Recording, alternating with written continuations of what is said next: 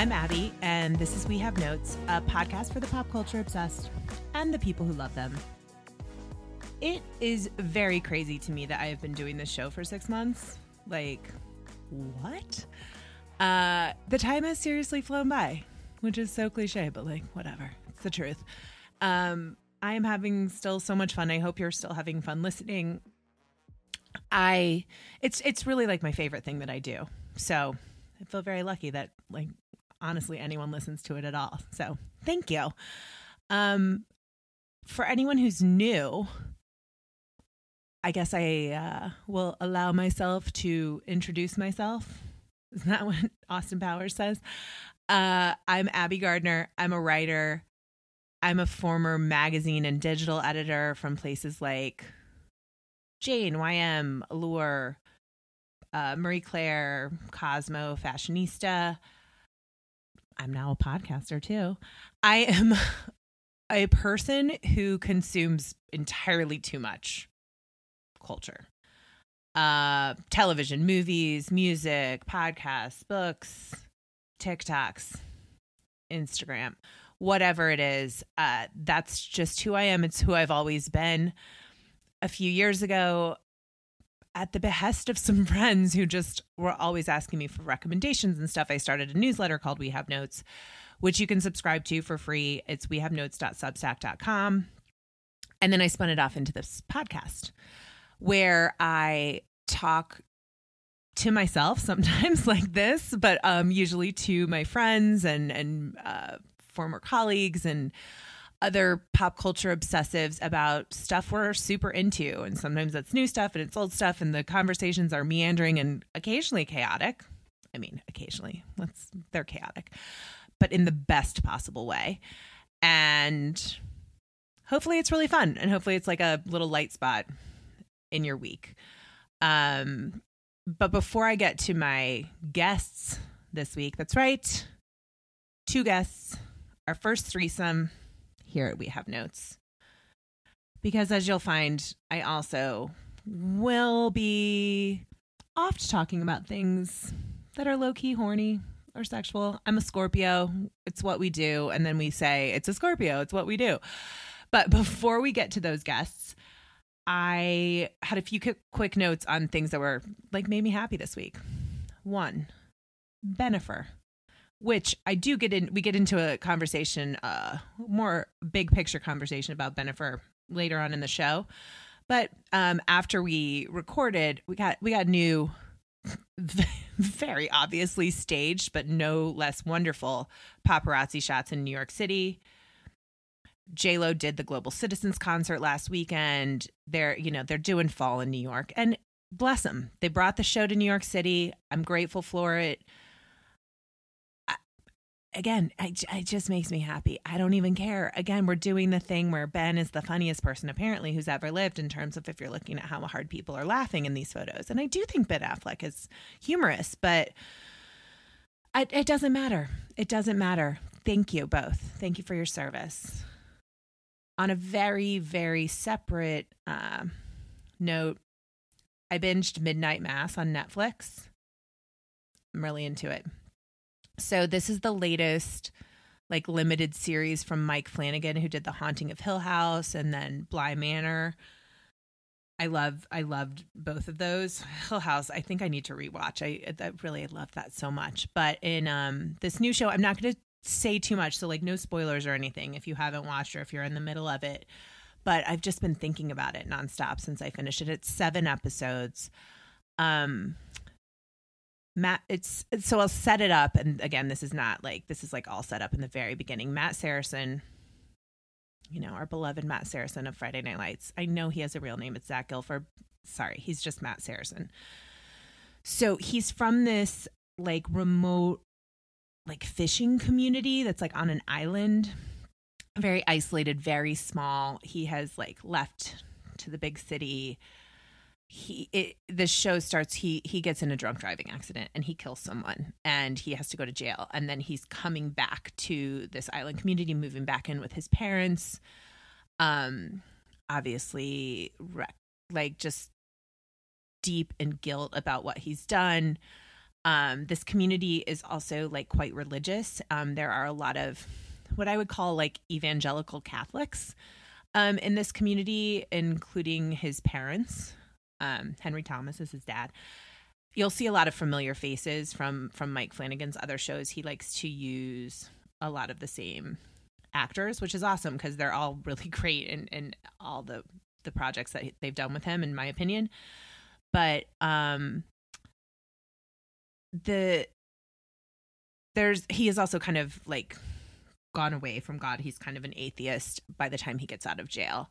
And so there's also around this time that he comes back, there's a new youngish priest. Hamish Linklater plays him, and he's amazing. At least he's young compared to their old priest. And some weird stuff, like kind of supernatural stuff, starts happening.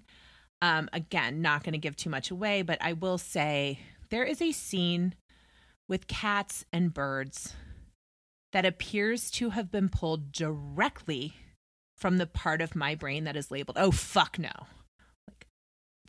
Like, I'm uncomfortable just thinking about it. But that's all I'll say about that. So it's like the show is spooky and creepy. There's a character who's like very devout, who, I mean, at first I didn't quite recognize her, and then I was like, is that fucking Penny from Grey's Anatomy? Because I hate this person already, like immediately just on seeing her face. It is Penny from Grey's Anatomy. Penny, who is part of the reason Derek's dead. But it works for this character in this show, but she's quite good. But yeah, Annabeth Gish. There's great people in the show. It's really good. But again, it's spooky and it's creepy. I won't say it's as jump scary as like the other two shows, especially like Hill House was much more frightening, I think. But you will be ill at ease, and you'll start to learn like why things are happening the way they are. But I think more so it's a commentary on religion, really on evangelism, I think, and how fucked religion can be and how twisted it can get in like the wrong hands, or how it can be used to excuse horrible behavior, or how dangerous the spread of fanaticism is. But it's not like binary. It's really like it feels like a conversation back and forth, because it also doesn't ignore the comfort and peace and community and solace that people can find in faith, and it doesn't ignore that. It's really interesting, and it's also about like how to save yourself, and guilt and grace and remorse and regret and addiction and forgiveness and redemption and grief and loss and death and trauma, and grief and trauma are just an underlying theme in like all of Mike Flanagan's work. It's something that has drawn me to it, and also just kind of horror and things of that genre in general. That's always very interesting to me. So anyway, if you want to talk about the fucking cats and bird scene, or any of these larger issues after you've watched this, like, hit me up, slide into my DMs. I would love to talk about it. This is, again, these are like three very different vibes. But the other thing that got me really excited this week was the trailer for Licorice Pizza, which is the new film by Paul Thomas Anderson that's coming out at the end of November. If you know me in real life, or have listened to the show or read the newsletter for long, I think it will be deeply unsurprising that PTA is one of my favorite directors. And he's really back in his sweet spot with this movie.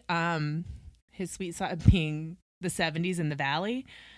And honestly, you could have just said Paul Thomas Anderson, 70s Valley, and I'd be like, how much money do you want from me to see this film?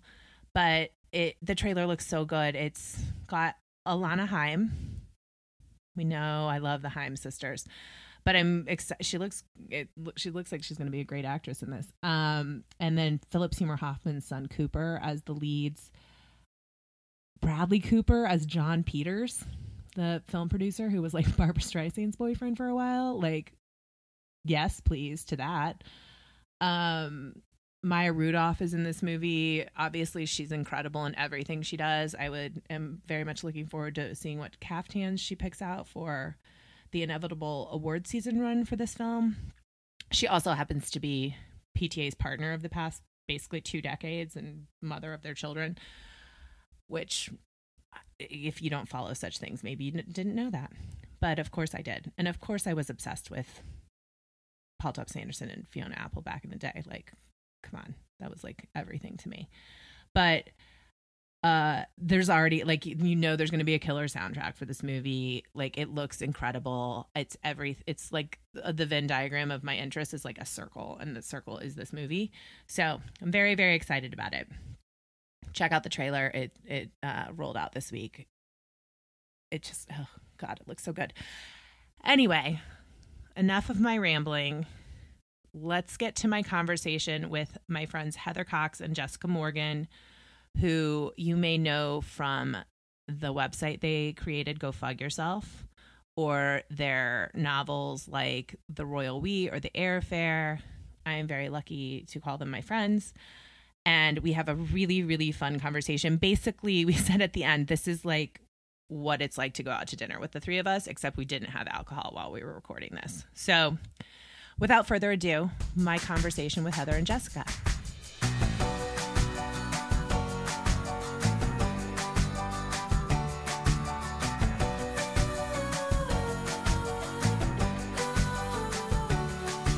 I don't know if this week's guests realize it, but I definitely feel like I willed our friendship into existence via the old interwebs back in my fashionista days around 2009, which you may remember as a time when Twitter was extremely fun and considerably less toxic than it is today.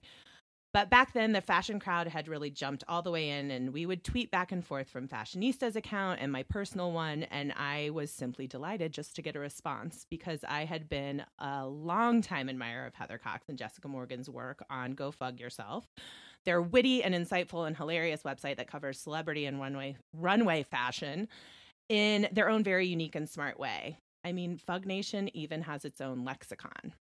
But I didn't even know until later that my fangirling actually went back further than that because they used to write on one of my very favorite dearly departed websites, Television Without Pity.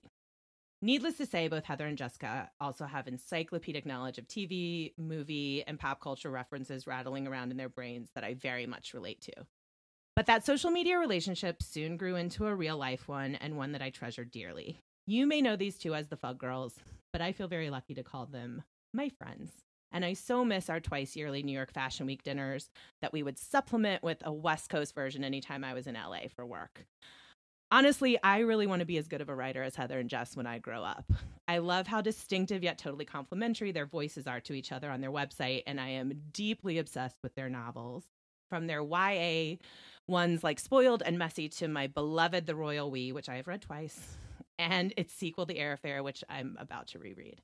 They are truly just the best. I cannot wait to talk about some red carpet fashion and any other manner of topics with two of my most favorite people. Welcome, Heather Cox and Jessica Morgan.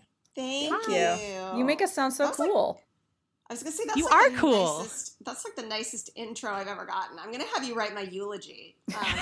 Yes, I will. Please, hopefully won't be used for a very long time. Yes, hopefully a long time from now. I mean, at this point, anything is possible. Right?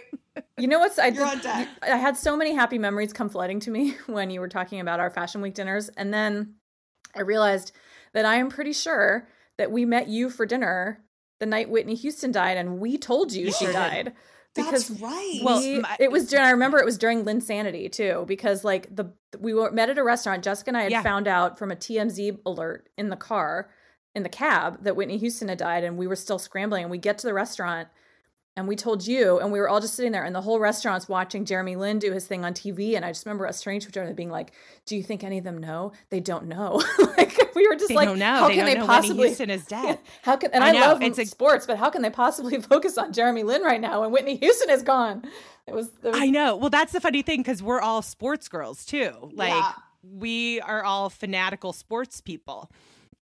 And yeah, it just was like Lindsay. That was such a weird coming together of events. It was like New York Fashion Week. Whitney Houston died. I was excited to see you guys. Linsanity was happening. Yeah. Like New York was like, the Knicks are good. And everyone's like, what? You know, like it was so happening. I forgot about that. That was a crazy night. We also were the people who broke it to our cab driver. Yes. Oh. Our cab driver, I think, was a little bit like, what? I know. He was like, wait, what did you just say? Yeah. Oh my gosh. What a time. Memories. Yeah, I took it what to a a time to dark be place alive. to start. I'm sorry. No, but that's because honestly, that's like when that night, I was also the night I met my other friend in person for the first time who was on here. And we were like, we always celebrate our friendship, but we're like, it's sad, but we can always know exactly the day we met in person the first time because it was the day Whitney Houston died. And it's a terrible marker of time, but I'm like, we'll be like, happy friend-iversary. Oh my gosh. You know, like it's I will always love mixed you. bag. Sniffle. Yeah, exactly.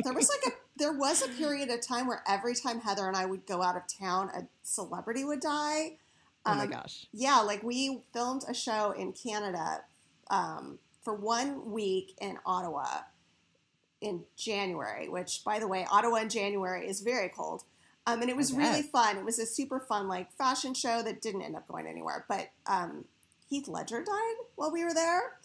Oh and then we came to Fashion Week, and then Anna Nicole Smith died, and I was like, what is happening? Like, yes, we were on a plane when like Alexander McQueen died. Oh, yeah. We were on a my plane gosh. I On think the maybe way to to Fashion Week. Yeah.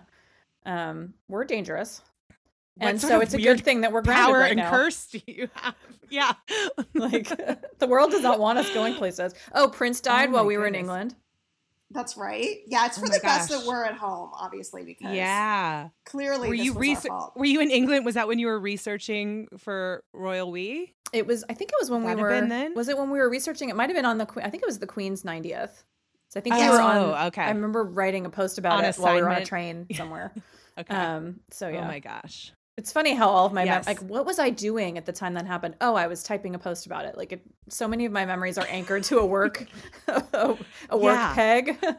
So it's well, just before we weird. like dive in, I know, because honestly, we just like New York Fashion Week did just happen again. The Met happened in September. The Emmys just happened. Like there was. I mean, you guys have, first of all, for people who, I think a lot of people who listen to this show probably read your website, but for those who don't, how would you describe Go Fog Yourself to people who haven't seen it before?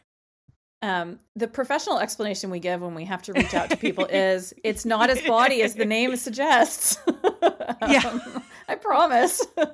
When you're like, would we have lasted as long without a catchy name? I don't know, but the name's definitely been an issue sometimes in the past. And so you always want to be like, yes, it's, we love a pun, but I promise our content is a little cleaner than that. I don't know, Justin, we usually say we're kind of a barbed look at celebrity fashion. Yeah, I think we just basically say that we kind of like cover the good, the bad, the ugly of celebrity red carpet fashion, basically, is like the elevator. Yeah, pitch. That's what I would say too. And with like you guys are really, really like writers and commentators. Like the writing is so funny and strong, and then the analysis is too.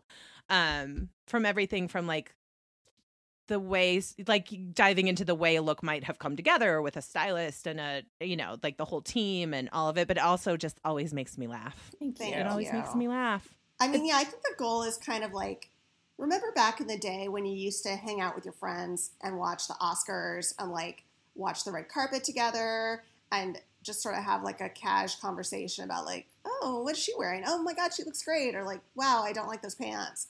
That's kind of what we're trying to recreate on the internet. Yeah, it's great. And you guys have built Fug Nation is like a real thing. Like it's a real community.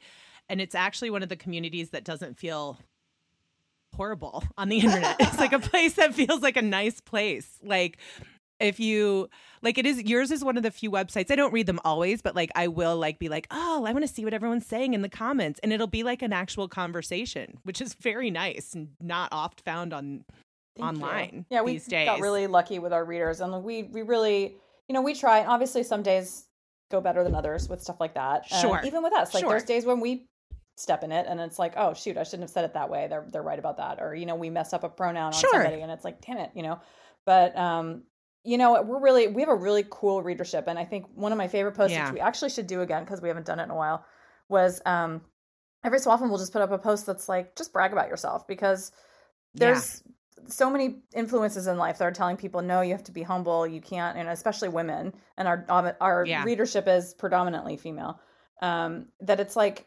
you're not supposed to brag yourself up. You're not supposed to talk about your accomplishments. You're not supposed to like pat yourself on the back somehow. Like there's this, be modest, downplay, and forget that. So we put up a post that was like, just talk about how rad you are. Like, what are you working on right now that's making you really proud? Like, is anything going on in your life that's giving you a real boost and you feel like maybe you can't brag about it in your real life, or you want to, but you want to do a dry run first? And people just go in and they're like, well, actually, and there's the number of people in cool professions that read our website. We're so blessed. And then so when they share about themselves, that's my favorite day, is because you just get hundreds of comments of people being like, talking about the neurosurgery they were doing. And you're just like, oh, right? Yes, you are. You're like, I finished my thesis, or my PhD thesis that I've been working on for 6 years. And you're like, fuck yeah, that's awesome. We have a reader who literally won the Nobel Peace Prize, which I feel like is that amazing. Is so dope. I know. Beatrice Finn is her name. She's the executive director of the International Campaign to Abolish Nuclear Weapons. She won the Nobel Peace Prize in 2017. Yeah. Is that amazing? That's incredible. I know.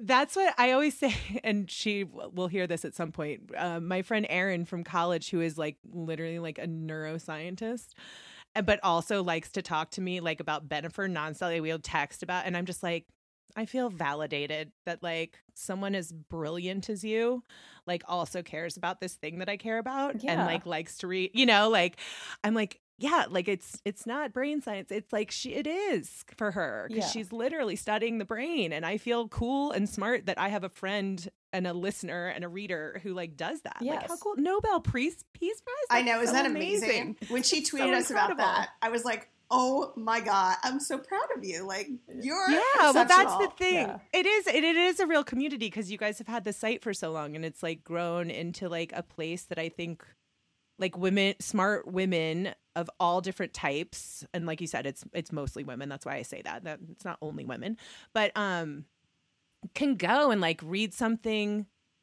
smart about something that some people think is frivolous, but isn't, and is a huge business. Fashion is a huge business. Celebrity fashion is a huge business, but also can be like amused. And also then if they want to dig into the comments, they can like hang out with this other group of internet friends. And I don't know, it's fun. And I think you guys just do it in such a smart way. And I've told you this before, but also I think the way you've handled like the past 18 months, which when events went away, basically. Yeah. Which, I mean, and not that we all haven't heard talking about pivots, but like really, I mean, everything, most of what you cover just disappeared like with a like Thanos snap. Yeah. And you guys still produced like an amazing website every day that I loved reading. And I think that people found a lot of solace in because it was like the flashbacks and the rewinds and like this day in history. It was such a fun and smart way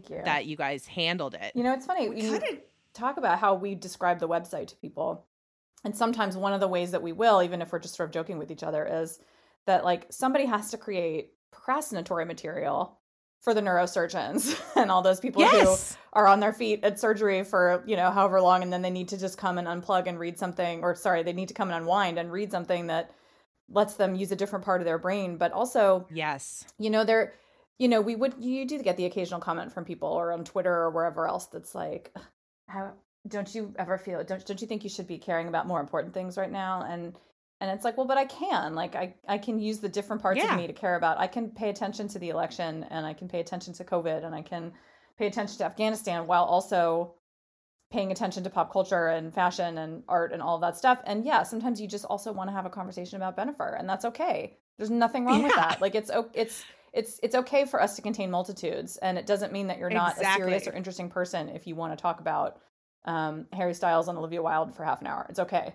Let's normalize that. It's okay to have all these. It's like how can you care about being taken seriously and wear lipstick? Like if you're a professional woman, and it's like, why can I not want to wear makeup? How can we ever handle that? How can our little brains? Yes, exactly. Like caring about how you look doesn't make you an unserious person, and being interested in what other choices other people are making doesn't make you an unserious person. And then it's been an interesting time for that too, where it's like, no, we're going to keep doing this because We all, not only can we all focus on other things, but like, my God, I need to focus on something else right now. Yes. I need something. I need to something to write and something to do, and people need something to read, and like, we're all kind of in this together. And that was our little corner of the internet, I think, just sort of, we all dragged each other through as best we could. But also, like, exactly, on another level, like, it's also our job. Like, yeah, I don't think Heather and I mean, it has been an interesting time, because I don't think any of us thought we would be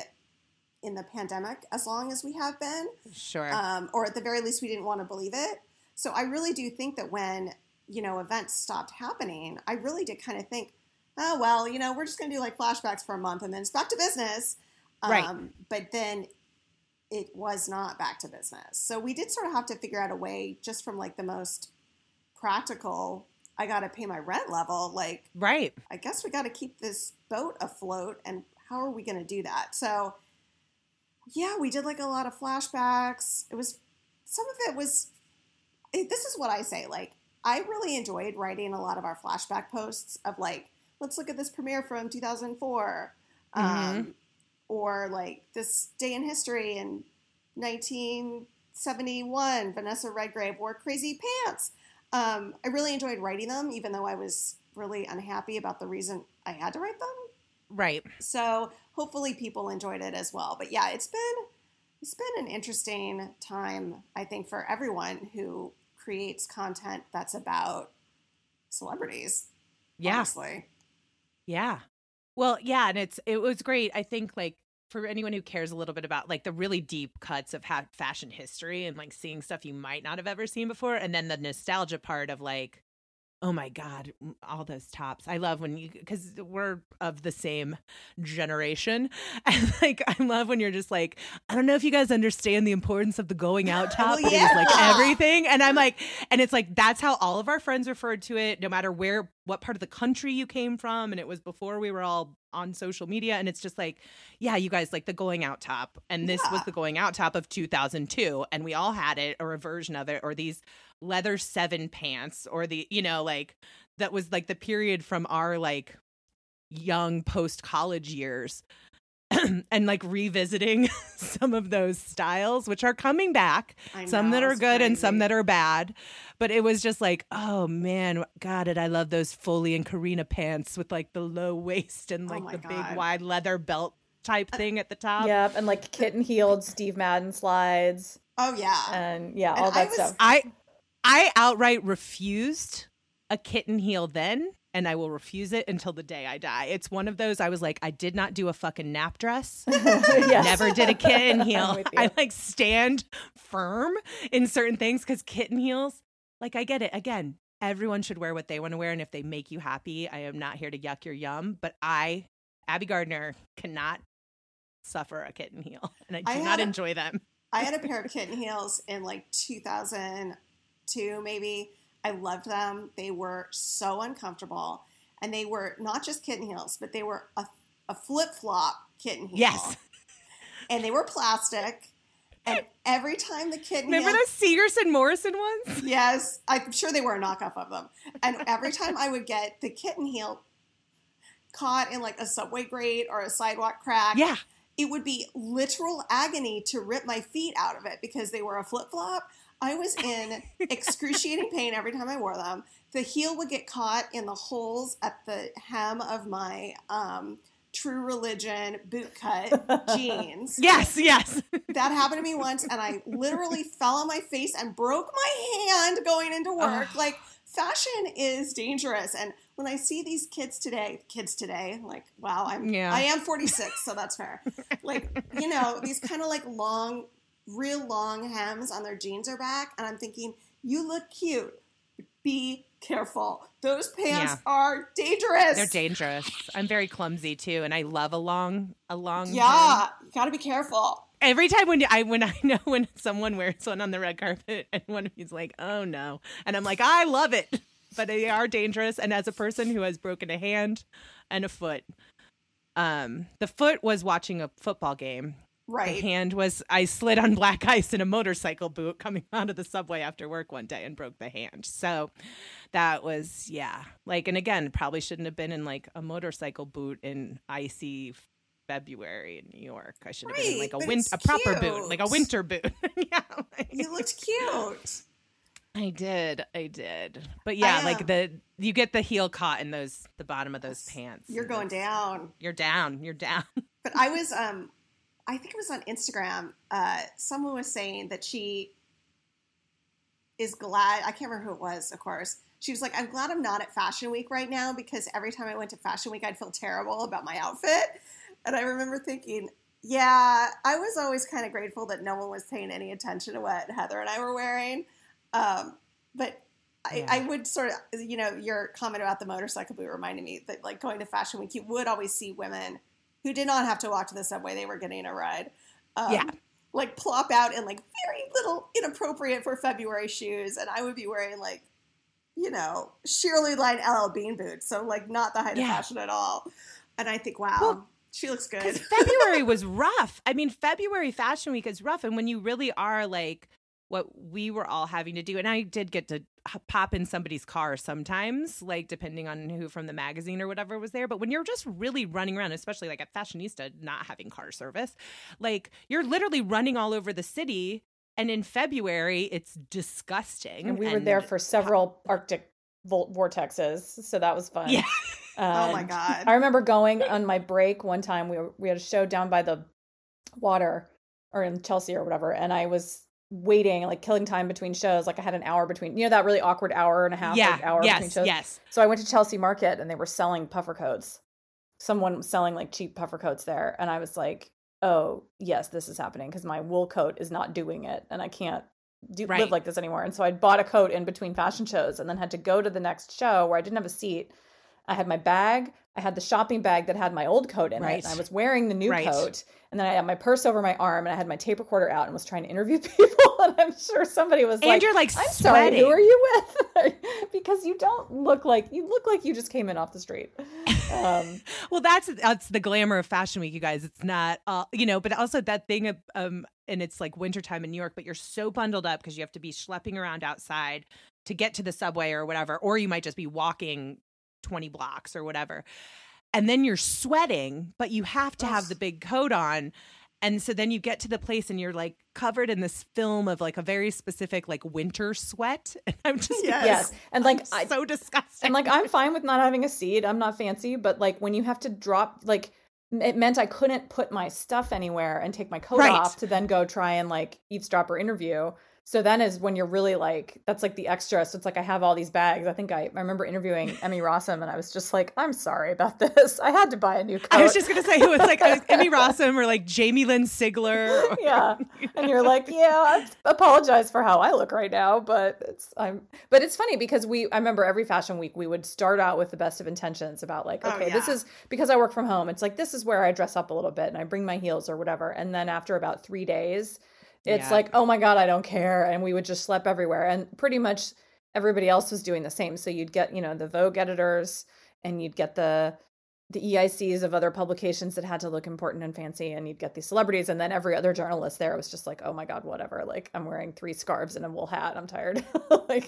Yeah, exactly. Exactly. Cause you're like, I'm just working. Like I'm looking at the clothes and that's part of my work. But like, yeah, it's like the back end of Fashion Week that I think people talk about a little bit more now, but like, because there's just more footage of everything and whatever. But like, so you guys obviously didn't go to Fashion Week this year, but we did have Fashion Week. Yes. Like, what were your impressions? Does anything stand out? Like, you guys cover it on the site, obviously, like the collections, because you guys talk about obviously big red carpet events, small red carpet events, celebrities out and about, but also the shows and kind of like sometimes I love when you guess who's going to wear a certain look and you're like, I can see this. This is a Lupita look or this is I love that because then you guys are right a bunch of times. It's so satisfying to be right. Yes. I'm like, oh my God, I called it. But then sometimes I'll be like, I know I predicted this for someone and I'll go back and the slide I wrote would be like, someone will wear this. And I'll be like, yes, someone did wear it, Jessica. Like you could have picked a name. It's a win. It's a win. I'll take it. That counts. I think this fashion week in New York, obviously I haven't really looked at London yet. Yeah, me either. Was actually really pretty. Like a lot of the stuff I'd look at and I'd be like, oh my God, this person did beautiful work. Like I thought Brandon Maxwell's show was really, really pretty. It was like a vacation. Jason Wu I thought was really pretty. Oscar de la Renta I actually always love, but I thought it was beautiful. I thought a lot of it was really beautiful, which was a nice surprise. Yeah, Michael Kors was really nice. Oh, I mean, Michael Kors is usually lovely, at least to some extent, but I was just like in the mood to see fashion again. But I agree with you. I think it was I enjoyed looking through everything. I felt like for me it was a lot of like pretty stuff, but it's nothing that I felt really very memorable to me individually. Yeah, but in a way that was okay. Like I don't know. I actually, because I was interested in the ways that they tried to keep fashion shows or collections at least alive during the pandemic when they weren't doing shows, and so you would get these sort of digital shows, and people would make movies, or they were being more creative with photography, and I actually really enjoyed some of that. Even though I know that a runway show, I mean, I'm not at the show regardless, so I'm looking at pictures anyway. So I was like, I felt like people were digging really deep in an interesting way during the pandemic, and this to me felt a little bit like, oh, we're back, but we're not. We are kind of, but like we're not as back as we thought we were going to be. Everyone so it sort of felt a little more like, here's just some pretty stuff, like everybody, which is completely fine, but I don't know if I'll remember any of it. A couple seasons it wasn't now. like directional. Yeah, like it didn't feel, and not that New York is always the most directional place, but certain people are. But maybe it was just like, here's some clothes that we think actually might sell. Yeah, except for Jeremy Scott, who did that whole like baby lady thing, which I was like, I've never hated a phrase more than baby lady. Baby lady, like my skin just like, oh God, I just wanted to crawl out of my skin when you said that. Like every time I've said this on their website, I was like, every time I read the words baby lady, I hear it in a Jerry Lewis voice for some reason, like baby lady. Nothing worse than that when you're trying to cover fashion and just Jerry Lewis is sitting on your shoulder. He did get a lot of press for Baby Lady, though. He sure did. If all news is good news, then great. All press is good press. But, I agree. The Jerry Lewis collection will go down in infamy. Yeah, the Gen Z. I heard Gen Z is super big on Jerry Lewis. Yes, he's back in a big way. He's super hot for. They've skipped over his problematic parts and are just right. Yes, it's Cinderfella for everybody this winter. Oh my God. That's hilarious. Oh my God. Yeah, I mean, somewhere there's a 20-year-old who's like, what? I know. Get on Wikipedia. What are these old ladies talking about? Are they allowed to look at fashion anymore? But yeah, it was an interesting New York. But I think it was like a nice toe back in the water. And I will say I did like Jason Wu a lot, and his show coming out as it did after the Met, where he was absent. Really made me. So let's talk about that. Him. That's a perfect transition. And he had 2 outfits at the Emmys that I know of. Yes. And none at the Met. And I don't know if you think that. I mean, it's possible that because of the pandemic or because they were next to each other, and they're not usually, that maybe there were people who weren't at the Met because they were designing for the Emmys. But don't you think you would design for the Met? Like anyway, I would think so. Like I think that let's talk about the Met, because it kind of New York fashion. I mean, the Met obviously usually happens in May. For anyone who doesn't know, the Met Gala is a huge fundraiser for the Costume Institute, and is controlled by Vogue and Anna Wintour, and it usually happens in May, but it obviously didn't. And they had it kind of to bookend like New York Fashion Week, and there's always a theme, and the theme was. What was it? The American Lexicon? Yeah, it's word salad. American Lexicon, semicolon, something. Like, yeah. I've had to look it up every time.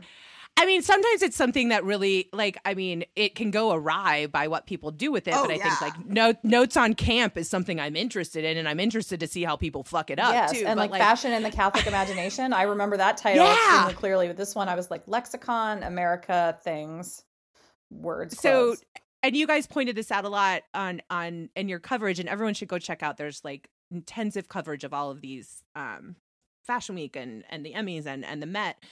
But like, I absolutely agree with you that I was shocked to see so few American designers and some very important ones not really represented, or if they were represented, not on big names. Yeah. I mean, the fact that there was no one wearing Marc Jacobs is wild to me. That's wild. Yeah. Is Anna mad at Marc? He didn't show in New York, I don't think. He did not. Has he recently? I don't know. Yeah, I don't know. It feels like something's going on. He took some time off, but like, to my feeling is, and a lot of people said this as well, it's like a bummer that I think so much of the Met red carpet now is financially driven. So obviously you have to buy a table to attend the Met Gala or be the guest of someone at a table, and the tables are like $30,000.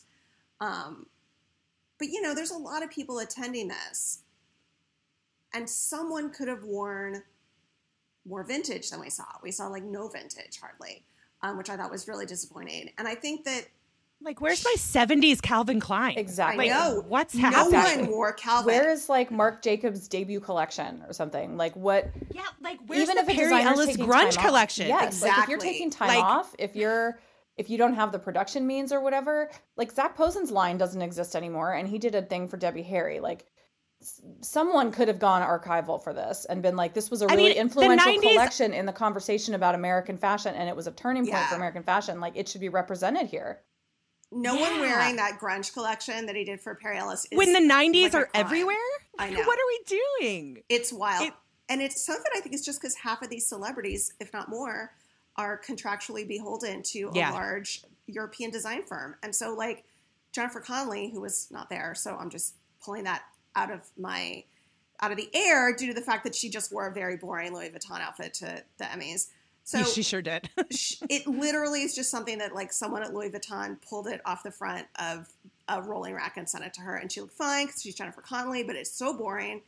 And honestly, LV is doing some interesting custom stuff, so this is not a good example all the way around. But like the fact that people, all right, let me take someone who was actually at the Met. Kristen Stewart is in a deal with Chanel, so Kristen Stewart has to wear Chanel to everything. She looked fine. But like Kristen Stewart in vintage Marc Jacobs would have been rad. A dream. What are you guys doing? Like that would have been incredibly cool. It would have fit completely with her aesthetic. She would have gotten so much press for it. The fact that she instead was wearing like a pink Chanel top is criminal to me. Crazy. Yes. And I think, and that's the thing is there's also room for like Lupita is the great example of a non-American designer. She wore Versace, taking an American influence and creating something out of it. So she basically made Lupita this gorgeous denim dress with pleats in it and cool. And there was a detachable wrap that to go around her shoulders. It was 2 tones of denim.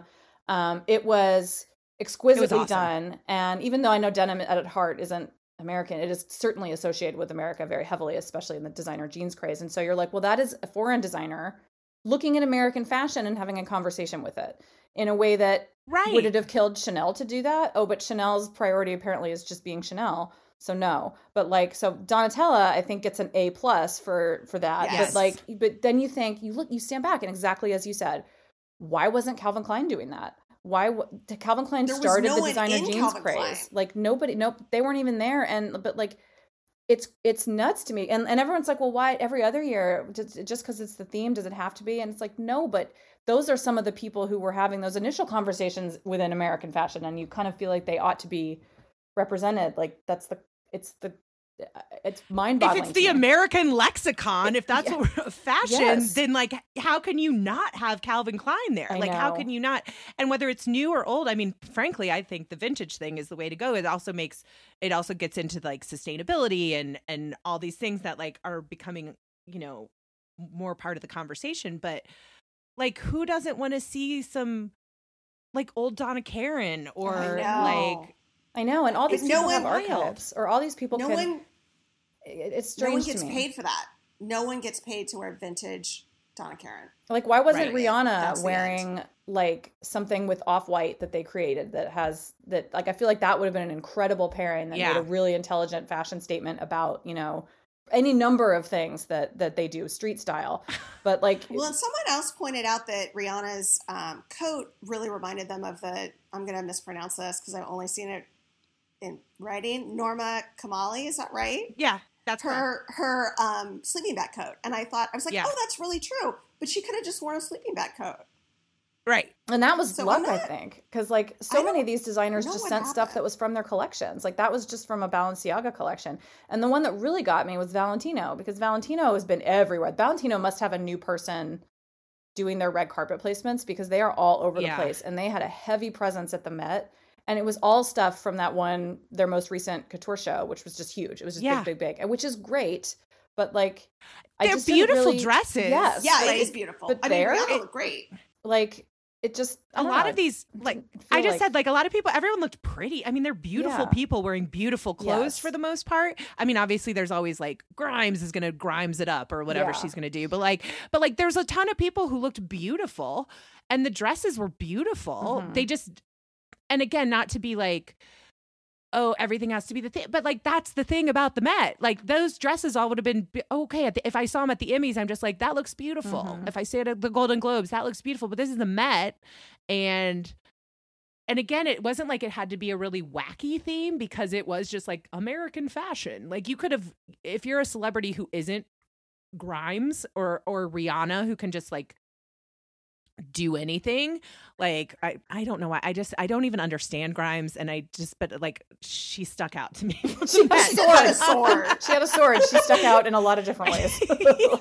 Possibly dangerous. I don't even understand Grimes, nor could I tell you anything really about Grimes that I haven't learned on Who Weekly's podcast. But like someone like Rihanna who can do anything, right, and just like look amazing. But like if you are a person like Kaya Gerber or someone who just wants to go and look pretty, like there were ways, and she did look pretty, but actually Kaya Gerber's was like wear your mom's old dress that she wore to the Met, like hers was vintage though.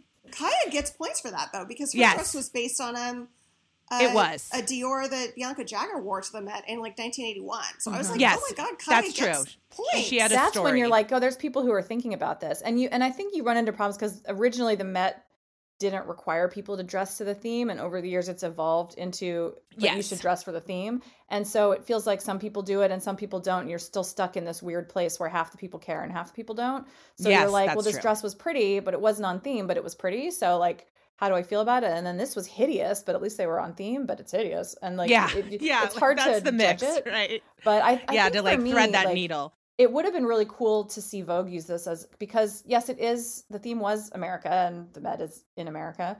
And I think it would have been cool to have them work with the CFDA or something to make it almost more of an incubator for some younger brands to be like, you do the homework. Like, we will help you and support you. We will match you with a celebrity, and you come up with what is your statement about American fashion, either through the ages or where it is now. Like, and have several designers showcased with the goal of those pieces going in the exhibit to be like, these were designers we platformed, young American designers, hopefully designers of color. Like it felt like this was a chance to, if you weren't gonna like make more of an effort to be more inclusive with American designers on a whole, then at least give some people a leg up and give them the platform. And I know they're doing a part 2 in May, so it'll be interesting to see if part 2 is a more evolved approach based on feedback they got from part 1. I don't know. It seems strange to do it all over again. The exhibit looks cool. Like, I would love to see it. I really wish I could go. Like, obviously, I'm not going to be going to New York for some time yet. But that's the thing. The exhibits usually are amazing. Like, that's the thing that, if you don't realize that you're like, oh, yes, it's at the Met. It's called the Met. But, like, there's an amazing exhibit this is all built around. And that is almost always fascinating and beautifully curated. And, like, if you are in New York or if you happen to be in New York, like I've not seen every single one, but every one that I have been to has been incredible. If you're even vaguely interested in fashion and its history, it's fashion and its history and its culture. And I was just like, like I wish this would have been better. I know. And aren't you sort of sad? Like, we all rolled our eyes and groaned correctly, I think, when the 2020 theme was announced as basically like time. But I look back and I'm like, oh, I really feel like we were deprived of Katy Perry showing up dressed as like a Jeremy Scott grandfather clock or something. Yes. Like, she's the grandfather clock in Beauty and the Beast. Would have been like really cringy, but on the nose interpretations of theme where you're like, oh, that one would have been really, really, really insane. People would have gone like batshit. It would have been great. Because that's what I love too. It's like that's better to me for the Met than just like a bunch of, like what? Beautiful gowns, like beautiful Valentino gowns made by Valentino in France or wherever their atelier is, and like not having anything to do whatsoever, not even attempting to evoke anything. Yeah, so crazy to me when they announced this theme. I thought, oh, this is easy. Everyone's gonna nail it. I just assumed everyone was gonna show up in like that red Jennifer Lawrence Calvin Klein that she wore to the Oscars that one year. Like, it would have been so cool if people had just shown up in their old clothes. That would have been amazing. Like your iconic, Jennifer Lopez kind of did. Away? Yeah, she kind of did. She did. I mean, it's like her Indiana Jones vibes, but she understands like you said, it's like it gets overused at the Met, like understands the assignment. But she did though. She sure did, and she understands who J-Lo is, and she's like, I am here in all of this Ralph Lauren Americana, and I am kind of Indiana Jonesy, and I am, there's a whole thing happening, but it's like iconic and American, and I'm an American icon. And she was like, and I am here. J-Lo got it, as always. God bless that woman. J-Lo has brought us so much this summer. God. It's been a treat. Isn't it crazy though to think I was thinking, about the the beginning of the pandemic. It was Ben Affleck and Ana de Armas, and now it's Ben Affleck and Jennifer Lopez again. It's like Ben Affleck has bookended our pandemic. Ben Affleck has. I mean, it was just those two were just those two, Ana de Armas and Ben, were just taking awkward walks, and it's like nobody walks like that, you guys. But okay, we need these photos. Nobody walks and laughs that hard. Like Ben's not that funny. Like and laughs that hard and like walks like intertwined with each other in such a way that but again, we needed it at the time. We did. Needed it. Well, also, we needed those pictures of Ben Affleck looking like he was about to drop dead, smoking with a mask like half off his mouth, holding dropping literally the donkeys, dropping his Dunkin' Donuts all over the ground, coffees, and just like the look on his face was like, I want to die. Picking up his Dunkin' Donuts order and tripping on the curb, like just amazing. We owe Ben Affleck a thank you note. Sir Ben Affleck, honorary knighthood of the United States that doesn't exist, really pulled through for all of us. Thank you. And then was just like, I'm going to glow the fuck up back with Jennifer Lopez. I have always stood by Ben Affleck's messy ass, but like I ride hard for Ben Affleck, but it's really been an incredible journey. Like I like to imagine while this whole thing with Ana de Armas and Ben sad Duncan was happening, J-Lo was like at home and like kind of over A-Rod and like flipping through her Instagram and thinking, I got to get in and help this man. She's like Benjamin. She's She's the Cher Horowitz of 2021, you guys. She has found a project and she has completed the project. And soon the Pismo Beach Disaster Fund, exactly, Disaster Relief Fund is off the charts with its fundraising. Super successful this year. All sporting goods have been donated. And some bongs. Exactly. Didn't Travis Birkenstock bring us back some bongs? Yes, he does, because he knows what people need in a disaster crisis.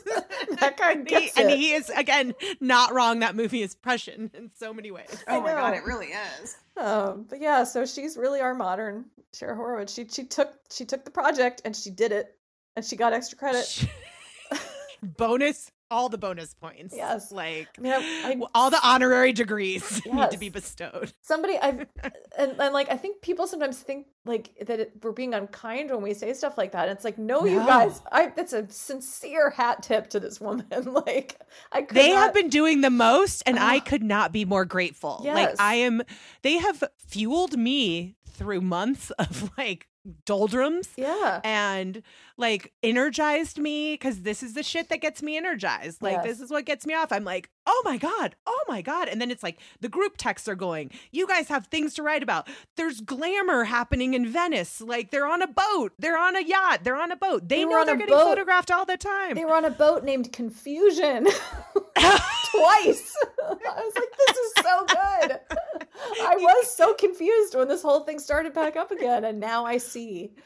But it was remember so, when those the debut in Venice, where it was like there was literally nobody else to look at that anyone cared about but the two of them, as opposed to the debut at the Met Gala where he didn't even walk the red carpet and it was just her, and then they like kissed backstage for a second.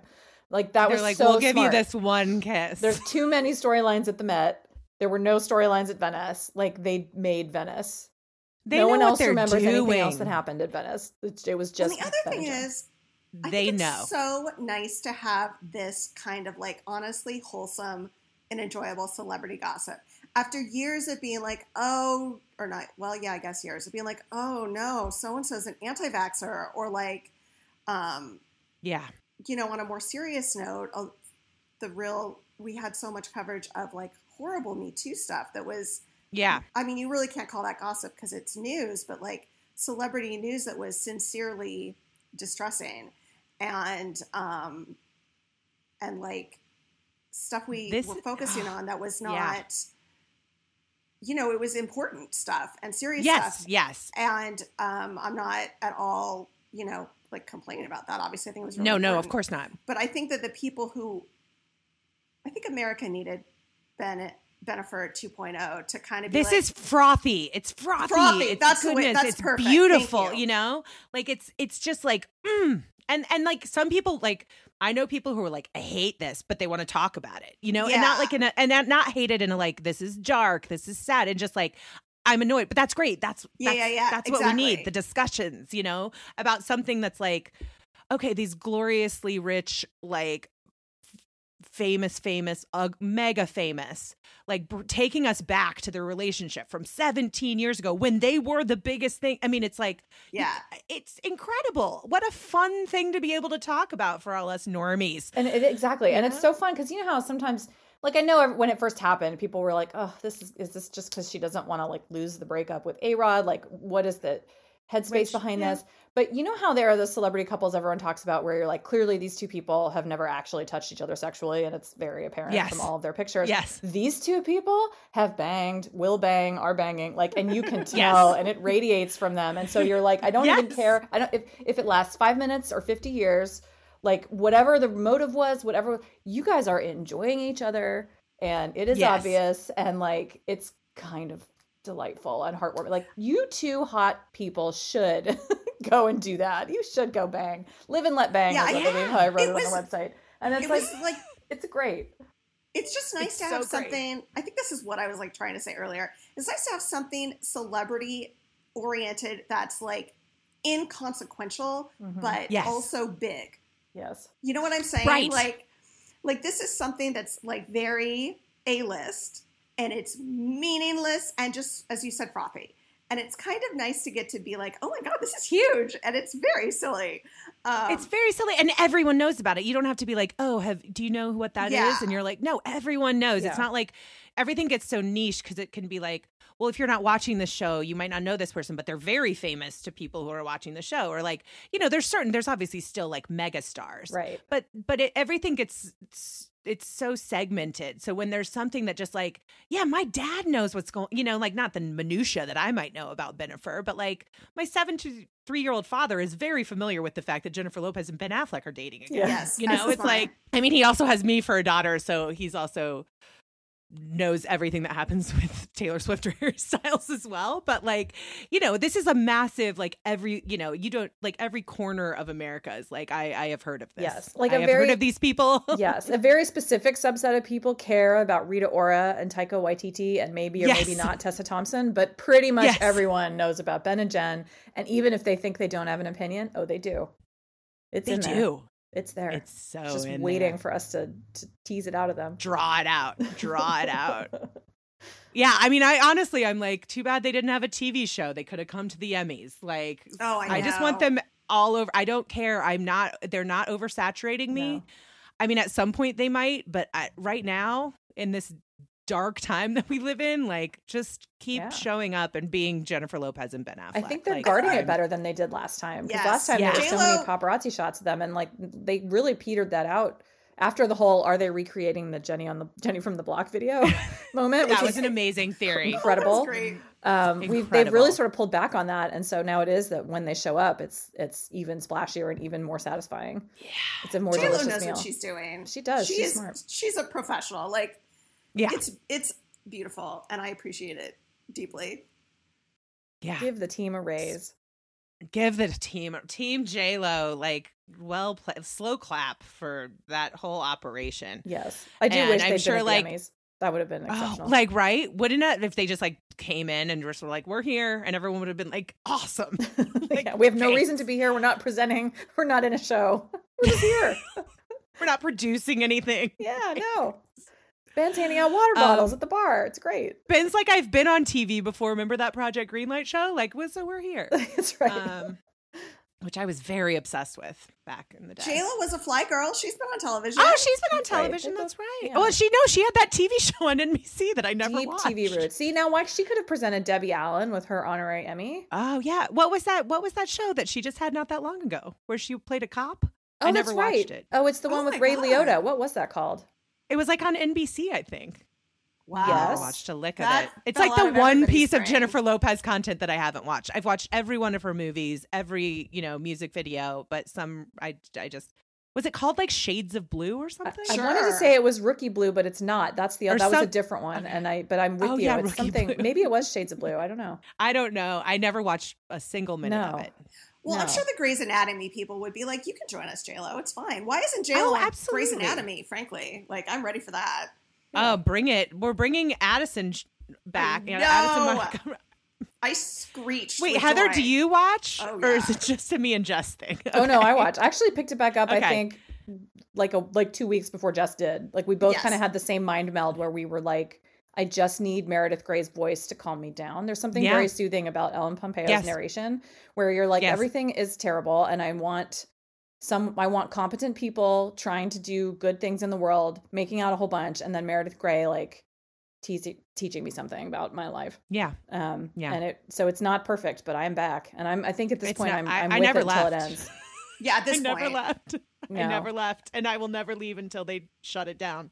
But the beauty of Grey's is, so I skipped a couple seasons, but like you don't have to go back and like watch what you miss. Like if you watched a soap opera, you're gonna understand. Like obviously these two people are mad at each other for something. You don't really need to know what it is. Somebody probably fucked somebody else or messed up a surgery. Like that's you can fill in the blanks. What happened. Like it's a soap opera. Like they're gonna reset it to you. And so basically this is me just saying to anyone out there who's wondering if they should go back to Grey's Anatomy, the answer is yes. And you're going to be better for it. You'll be better for it. Ellen Pompeo looked good at the Emmys. I thought so too. I love her. I just want her to do whatever she wants. I thought she looked kind of scary in a way that I thought was sexy. So that like works. Yeah, it was like it was a sharp look. Yeah, it was like sexy, scary priest, lady priest. Yeah, I'm into it. I thought that which there should be more of. But the Emmys were like nice, but not memorable. Like I don't really think we're gonna be like, oh, do you remember that amazing outfit so and so wore to the 2021 Emmys?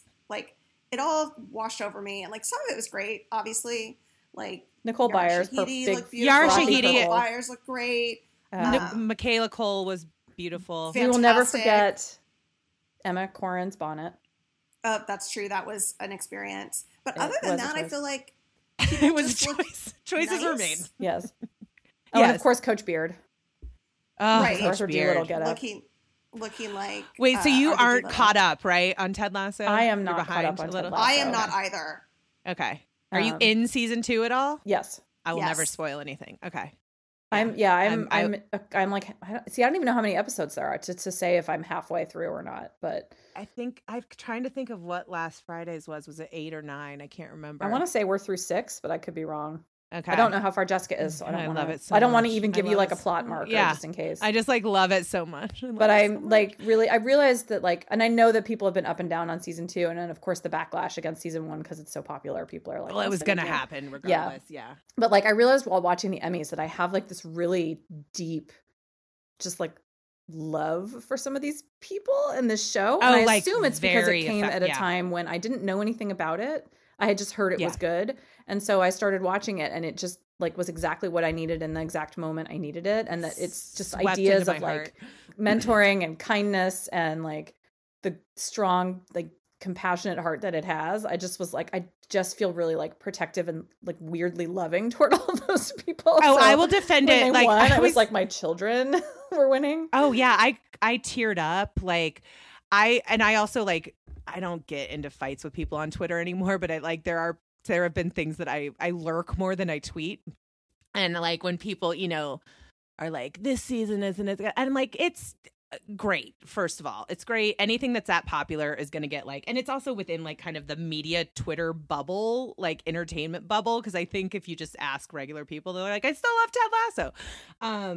But I think it's great. And yeah, it's like they have to deepen these characters and these relationships, and you're going to learn more, and they're taking some chances, and like, and I still think it's funny as hell, and it warms my heart. I tear up frequently, but I also laugh so hard, and I do also enjoy the pop culture references are like smack at our generation. So like if you're gonna get me when you're going deep on Jen Blossoms, like you are speaking my language, you know? It's perfect. Yeah. My feeling is, look, I think season 1 of Ted Lasso was like a perfect and beautifully constructed season of television. That is incredibly unusual. I do not think season 2 is as good. I think it would have been impossible for season 2 to be as good. And I also think that a long running television show is going to have like ups and downs as they figure out what they're doing. Like, and you like expecting constant perfection from a TV show is setting yourself up for disappointment, because it is literally impossible. It's and impossible. I also think second seasons are really hard sometimes. I agree. It's like second albums, second books. Is so like, challenging because that's where you have to prove to everybody that you can be a long running show. So you can't like lay out all your, unless you know you have an endpoint in your mind. Like you can't like, I think every show like Heroes, Lost, all those shows struggled in season 2 because they were like, season of Lost is a mess. We were like, we have to set up a universe where we can prove that we could go for a really long time if we want. So we can't actually solve any of the stuff we set up in season 1 completely. And with Ted Lasso, it's like, we have to deepen some of the characters that are already on the canvas. And like, maybe there isn't an overarching season arc yet. Maybe there is, maybe it'll be apparent later, but like maybe some of it's just, we have to get to know these people and see how they settle in together. The Office didn't have season arcs. I know. I think it's what the show is like outside of the things we already knew, and no spoilers, about kindness and like people not being exactly who you expect them to be if you give them a chance to, you know, like, oh, Ted isn't just this corny, hokey dude, you know, like Rebecca isn't just like a bitchy divorcee rich lady who owns this soccer team, whatever. Yeah. There's a theme that has emerged for me in season 2, and we will talk about it once you guys once the season is over. 'Cause I'm like, oh, this is good. And it's something that gets me right in the heart. Yeah. So I think, it's, and I don't even think it's really a spoiler to say that. I think for me, I think a lot of it is, it's about fathers. It's about fatherhood, right? Like that's, like it's about fatherhood and father figures and fathering and what that can do to you and mentor. Yeah. Yeah. It's like, great. It's about fathers and it's beautiful. And I love dads, you know, so it's great. There's a lot of little things. Like somebody on Twitter, and I always feel bad when I say that because I would love to be able to name the person, but it was like 2 months ago. I don't remember who it was talking to about the sub thread through the whole show about people who are nice but not kind and kind but not nice. And that there's a lot of those different characters and how you're like, well, Roy Kent is somebody who is kind but not nice. Yes. Really? And like, that's a really good point. You can look at someone like Nate who might be nice but not kind all the time, and like, but then what does it mean? I don't know, but that it's just sort of an interesting human observation. That's and really great. Show is full, and I'm whoever you are, sweet genius. I don't know who you are, and you get credit for that because it's not mine. But yeah, it's they show. all looked good at the Emmys, and I was so joyful for their wins, and they were joyful for each other, and like Juno Temple and like Hannah Waddingham, that's her name, right? Their relationship is their real life relationship. When I've read interviews with them and the way they talk about each other, and they're very true, that you can see come through a screen, even though they're actors, like, and that like, and the whole cast looked great. I mean, Brett Goldstein, like, come on. I know. Like, I love Roy Kent so much. I mean, like, I would watch a half-hour show that is just Roy Kent at halftime at a football game doing the commentary that he does. I know. The commentary was really good. Just give me that show, please. I want that. And I want that on like Fox NFL Sunday. Can ESPN2 do that for Premier League? Like the Mannings are doing their thing? Like we just get, but it's like Roy Kent. Series. It really should be. It's so good. Because all the other people in that are so good. And I haven't looked up to see whether the main host is like an actual I think he is. Yeah, I didn't know, but I was like, he's so good. Like, the only reason I know that is because I think everyone else on the like commentating panel is credited as themselves. Okay, which makes me think that they're like actually Premier League commentators. Yes. Like they're all so good together. Sports interests, and this is soccer is not one of them unless it's the World Cup or the Olympics. So I don't know. Same here. That's me too. I'm so American that way. I'm like, sorry. I mean, I can't fit all my sports in. I have There's a lot of sports to watch. Yeah. But so I mean, you do baseball in a way that I don't do. So that's a very long and intensive season. It is. I care about playoff baseball basically, and I've never had a baseball team. So like that's a huge chunk of your time right there. Well, the thing about baseball is it's also extremely soothing though. Like, I mean, not right now where we're heading into the playoffs, it's very stressful, but like in the middle of the season, baseball is, you turn it on, you can do your laundry, you can take a nap. Like, it is an incredibly soothing background noise. You look up when you hear like a crack of the bat, or like whoever's calling the game's voice gets kind of like high, and it's a long game, so I find it to be incredibly soothing. That's true. Background That's noise. a good point. Whereas hockey, which I love, and is not as long, but it's a long season. You can't look away, and you don't want, because you're just like, something's going to happen, and maybe it won't, but you think it's going to for about 3 hours, and then it's very intense. It's my favorite live sport.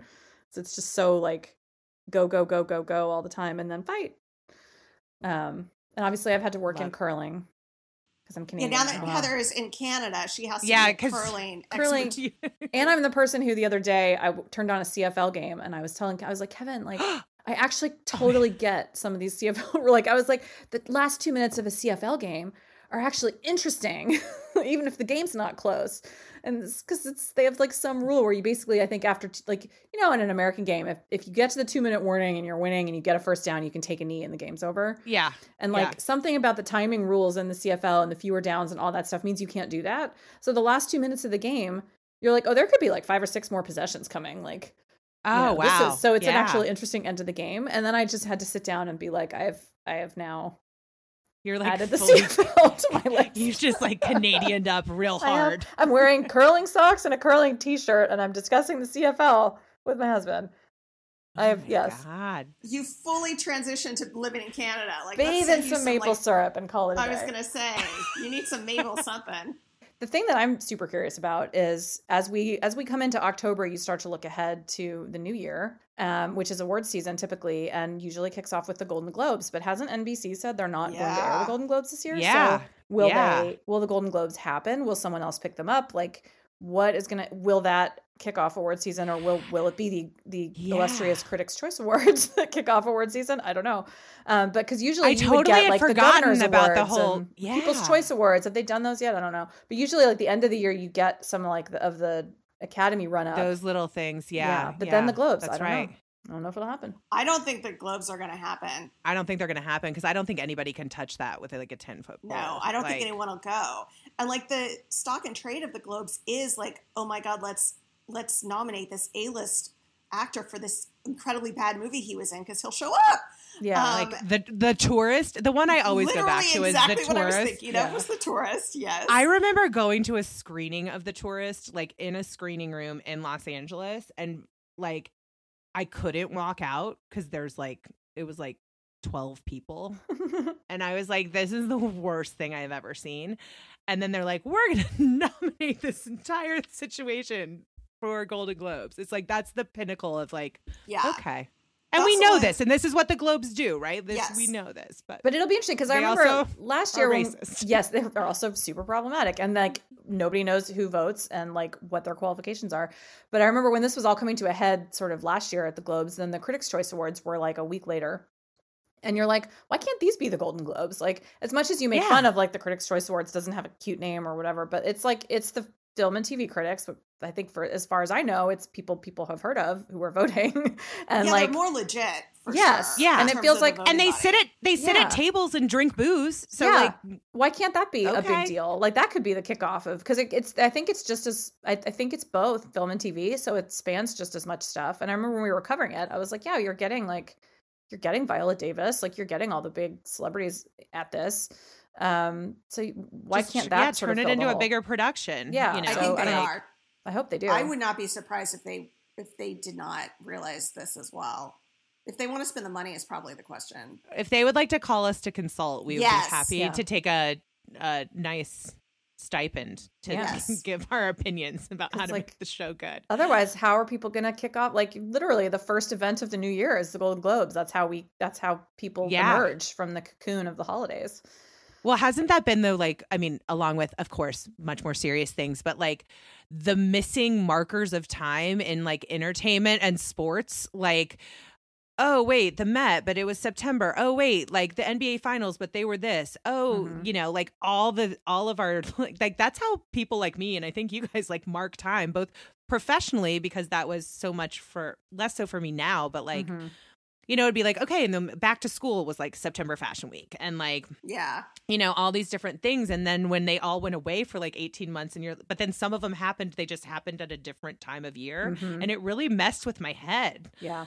Yeah. You feel very unmoored in time, sort of. Yes. Like I was complaining to someone, probably Heather, about how much work last week was for us because it was the VMAs and then the Met was the next day. And then the Emmys were at the end of the week. And I was like, ugh, and then the dumb Emmys. And then I was like, that's not fair. The Emmys are always around right now. Like, the Emmys didn't really move. It's everything else that, like, got moved around that made this so difficult. So I was unfairly maligning the Emmys when they had done nothing It's not the Emmys' fault. It's like, Ross, like, don't blame the questions, you know? Like, don't blame the Emmys.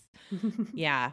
Well, I'm so glad that it was just, and again, like I said, I had so much fun reading the site anytime, but it was fun to have all this. I know it makes it very busy for you guys. No, it's but good. It was very fun to have all this like burst of content of like good dresses, bad dress, whatever. If the Met but it was there and it happened and all these famous people went and I got to read your recaps of it and that made me happy. Yeah, me too, honestly. And in the moment when you've been sitting for 7 hours and you're tired and you're like, oh my God, I still haven't done these 25 people.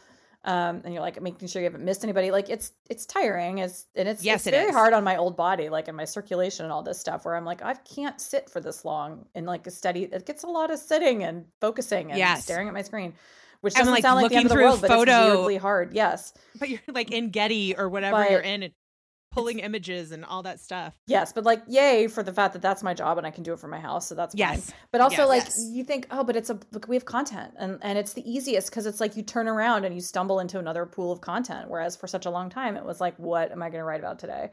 Even you know, and then that you get periods like that even during normal times where you're like, it's August. What am I going to write about today? There's nothing.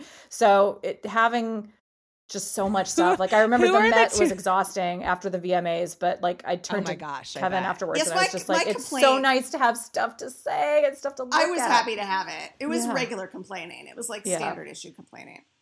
Yeah, well, that's how I'd always be like, oh, it's Fashion Week and I'm so exhausted. And I was exhausted. I was running around and then you're finding, like you guys know, like then you're finding time to like sit in a cafe and write a post before you have to get to this other show and the internet's down and the blah, blah, blah, you know, and it is exhausting. And that's why, I mean, fashion flu is like real before, not COVID, like just getting sick because you're worn down and there's shows going till 11 o'clock at night and then you're up late writing and all that stuff. But it's like the good kind of complaining and stress, you know, where I'm like, oh, I'm exhausted, but like I also live for this a little bit. And like, Yeah, it's still fun. It's still fun. I enjoyed complaining about it. Let me put it that way. Yeah, didn't it feel like you're like, nature is healing? I'm complaining about having too many events. You know, it's like how award season gets. Normal. Yeah. It was nice to.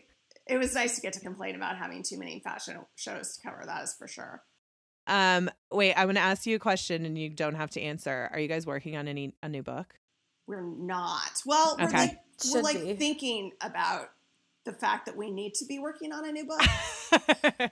So let's put it that way. Yes. That's good. It's that same old thing where, again, please nobody feel sorry for us because it's not a complaint, but like when we write all the time for our day job. And so the idea of really taking a break from that to then write something else is using the exact same muscles. It's just different types of. So you're just like, oh, I can't sit down and do more of that. I need to get away from my computer. And so it's been really hard to get back. And we just were so tapped out for such a long time, as everybody was. Listen, and there are people who were tapped out and they were creating anyway. And props to them. But for us, we had to keep our wit to keep our day job going. So we were like, we don't have the emotional capacity. Well, that's the other thing. Yeah. I'm trying to work on something, and it's so hard when you're, and again, not complaining, very lucky to write for a living in any capacity.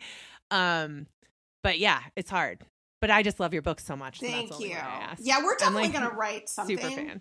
At some point, we need to get ourselves together. But that's why I just need to reread Airfare, I think. Because I the Royal We, when I got and luckily I got early copy and whatever. I read it and I was so sad to say goodbye to my friends. This is how, when I love a book so much, I'm like, I miss my friends in my book, you know? But then I reread it right before Airfare came out, which is the sequel to the Royal We, you guys. So if you have not read those, they're delightful and so well done. And the characters are so well crafted. And if you like the royals or don't like the real life royal, it doesn't matter. They're great. It's a great story. So now I think I'll just have to reread the Airfare. I love rereading things too. So me too. That's actually that used to be my big sick day source of comfort, was to reread books that I loved, which unfortunately for a long time those were the Harry Potter books, and I've really have a troubled relationship with those now, so I have not been reading. Do you know that I never did Harry Potter? It's very off-brand for me. Never did it. Yeah. And now I'm like, them. well, and now you okay. Can't. Now I can't. But it's really weird because it's so, and I'm sad because I know how important they are to people, and I have things like that are as important to me. I understand having that kind of relationship with a book or a show or a movie or something. I get it. So I don't know why. My mom was very into them. My sister read them. I just never did it. And I love magic and YA, and it's I don't not read younger book. It's just very strange that I never did it. And I'm obviously aware of, I live in the world. I know what a muggle is. I know, I know the construct of the story. I know who certain characters are. Yeah. But yeah, I never did it. Yeah, and then now it's all. Yeah. But the older you get, the more comfortable you get being you know what? Not everything has to be for everyone. I don't need to apologize for the fact that I didn't do this. No, exactly. I didn't do it and it's fine. And that's the one very nice thing about being, and for me, this is totally unrelated to anything cultural. It's I just finally got old enough to be you know what? I don't have good taste in beer. I want a Michelob Ultra, or give me a cold Miller Lite. Yeah. I don't need your IPA. I am too old to try to force myself to drink prestige beer when I don't like it. I'm basic. I'm basic and it's fine. Isn't it so freeing? Just whatever it is, whether that's your beer, your wine, your TV show, your book you like rereading, just not, or loving something unabashedly that people think is dorky or whatever. It's just I don't care. It brings me joy. If you think it's stupid, great. Don't watch it. Don't drink it. Don't read it. You know.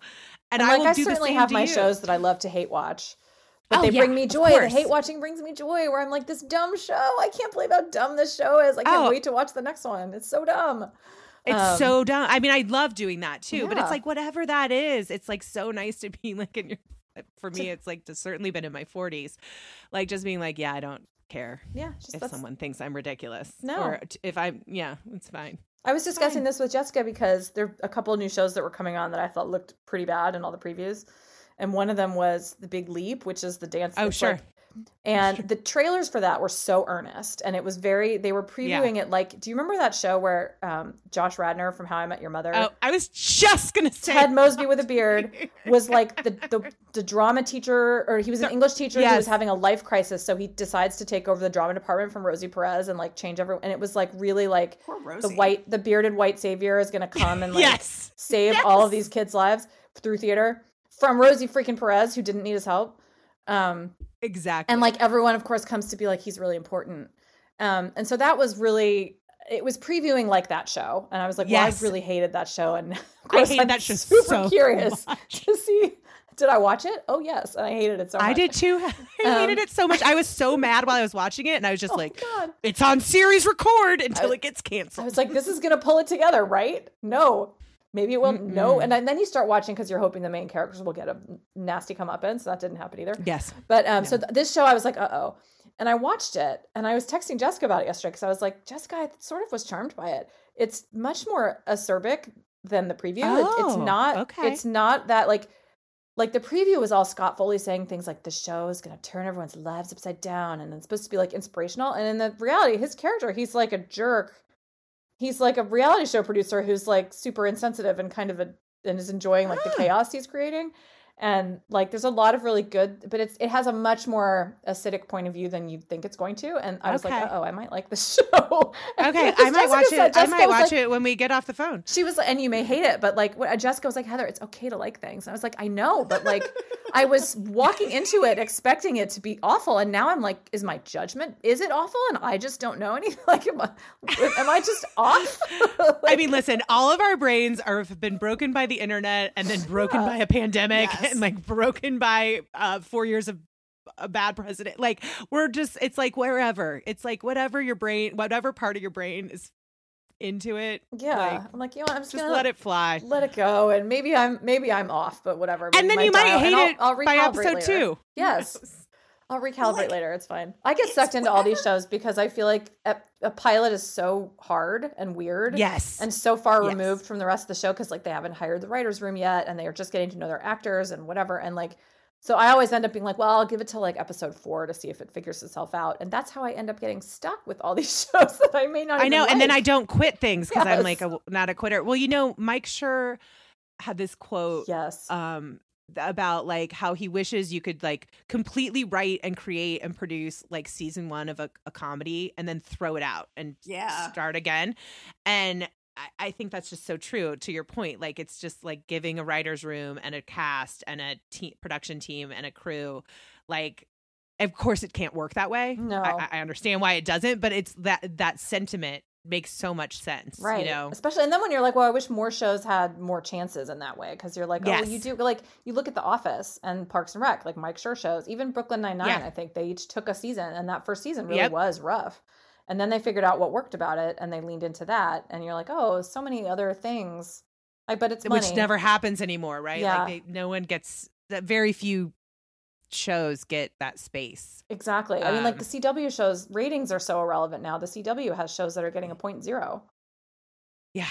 Which is crazy. But like, how does it exist? Hopefully it will still exist forever. But like, network TV, like ratings just aren't decipherable anymore. Like, you look at the ratings that a show like MASH would get, and you look now, and people, if you get a 0.5, you're a hit show. Yeah. And young people are like, yeah, I mean, Grey's Anatomy, it's just a Netflix show, and you're like, it's not. Oh my God. It's so on much ABC more. And like, but like they just watch it, and like 12-year-olds are obsessed with it, and that's great, and they should be, because especially those early seasons, there's nothing better than experiencing those for the first time. When Addison shows up, holy shit. Get ready, kids. That's real. Well, I was like, sometimes on TikTok, I get in on some Grey's Anatomy TikTok, and they will like big pivotal scenes, and they'll film someone watching them for the first time, and that's a real treat for me. I enjoy that. Oh man, I will never forget. We all watched because it was after the Super Bowl, right? The episode where with Kyle Chandler and the bomb in the chest. Yeah, Coach. Yeah. And like, we were all watching that in my living room.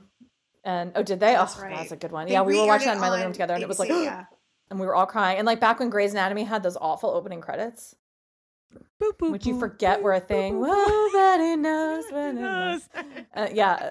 Like those were just so bad. But you're like, oh, I heard that song in an Anthropology one day, and the entire time I was browsing, I was like, why do I know the song? What is this show? And as I was walking out the door, I was like, Grey's Anatomy out loud to myself.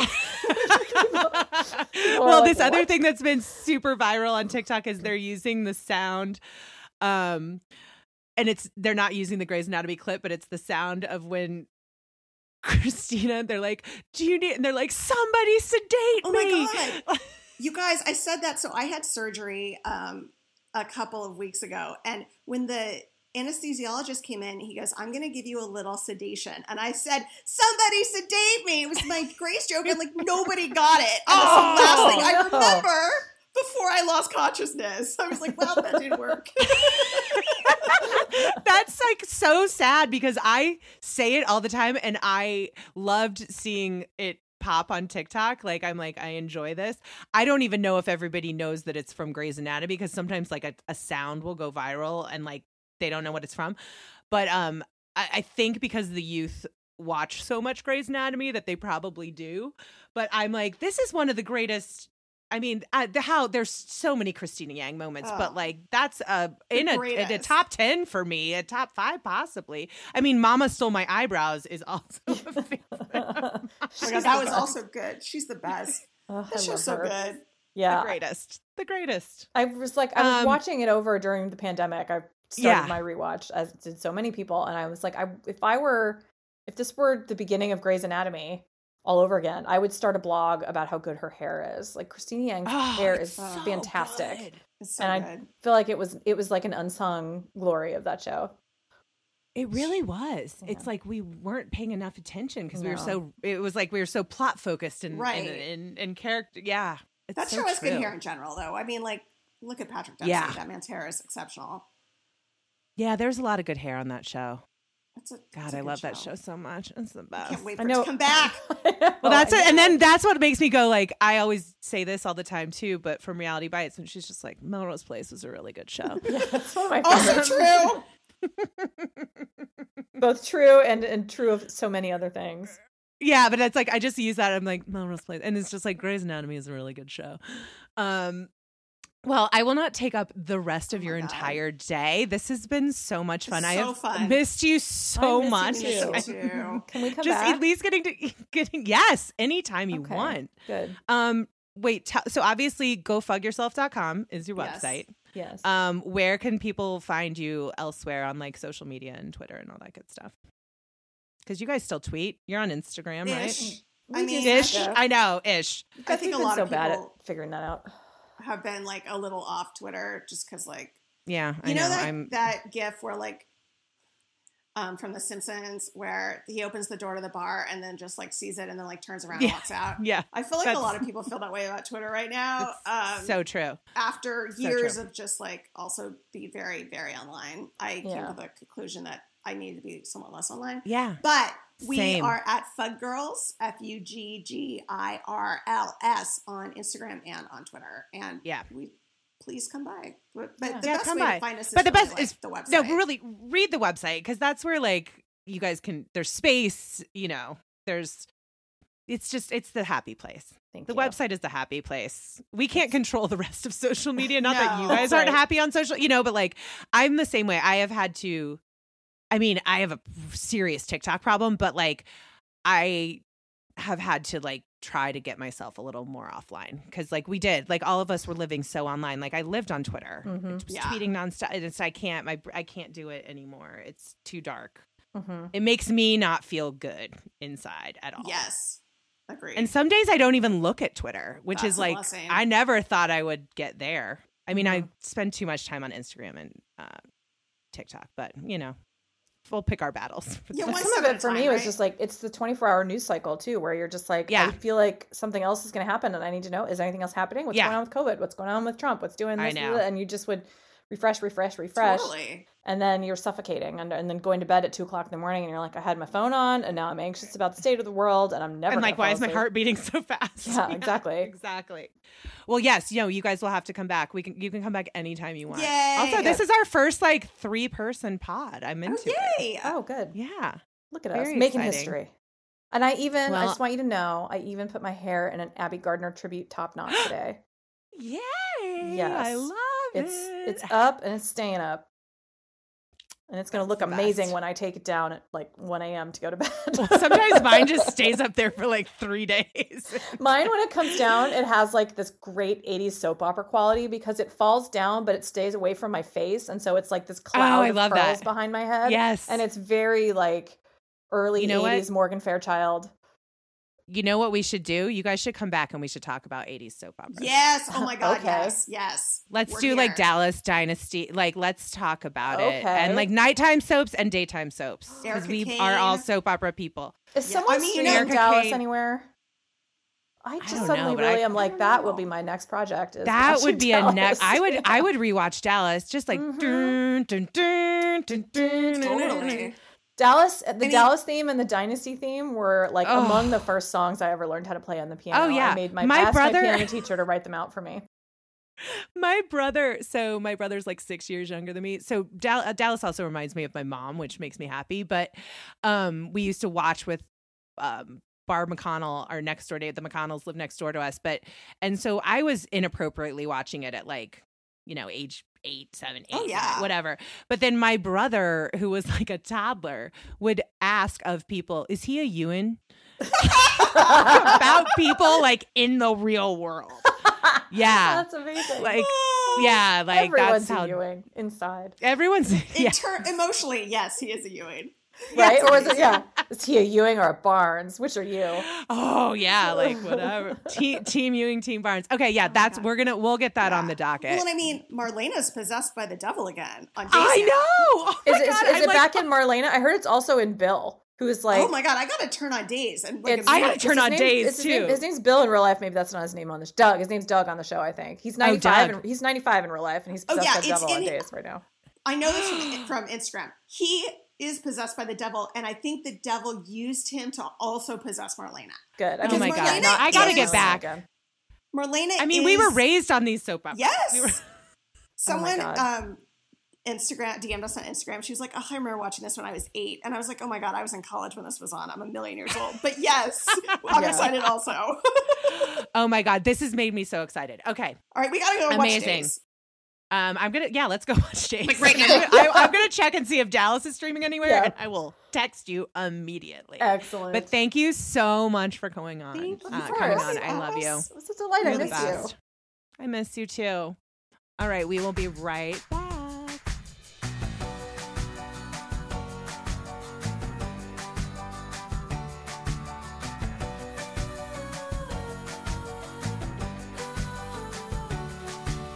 Thank you so much to Heather and Jessica. As you can tell, we had just a terrible time chatting. Honestly, they're just the best. It was so hard. I did actually edit a couple things out. It's so hard for me to edit these down because I think the conversations are just so fun. But I'll also definitely get them back to talk about 80s soap operas, which, as you can hear from the end there, is a shared passion of all three of ours. And,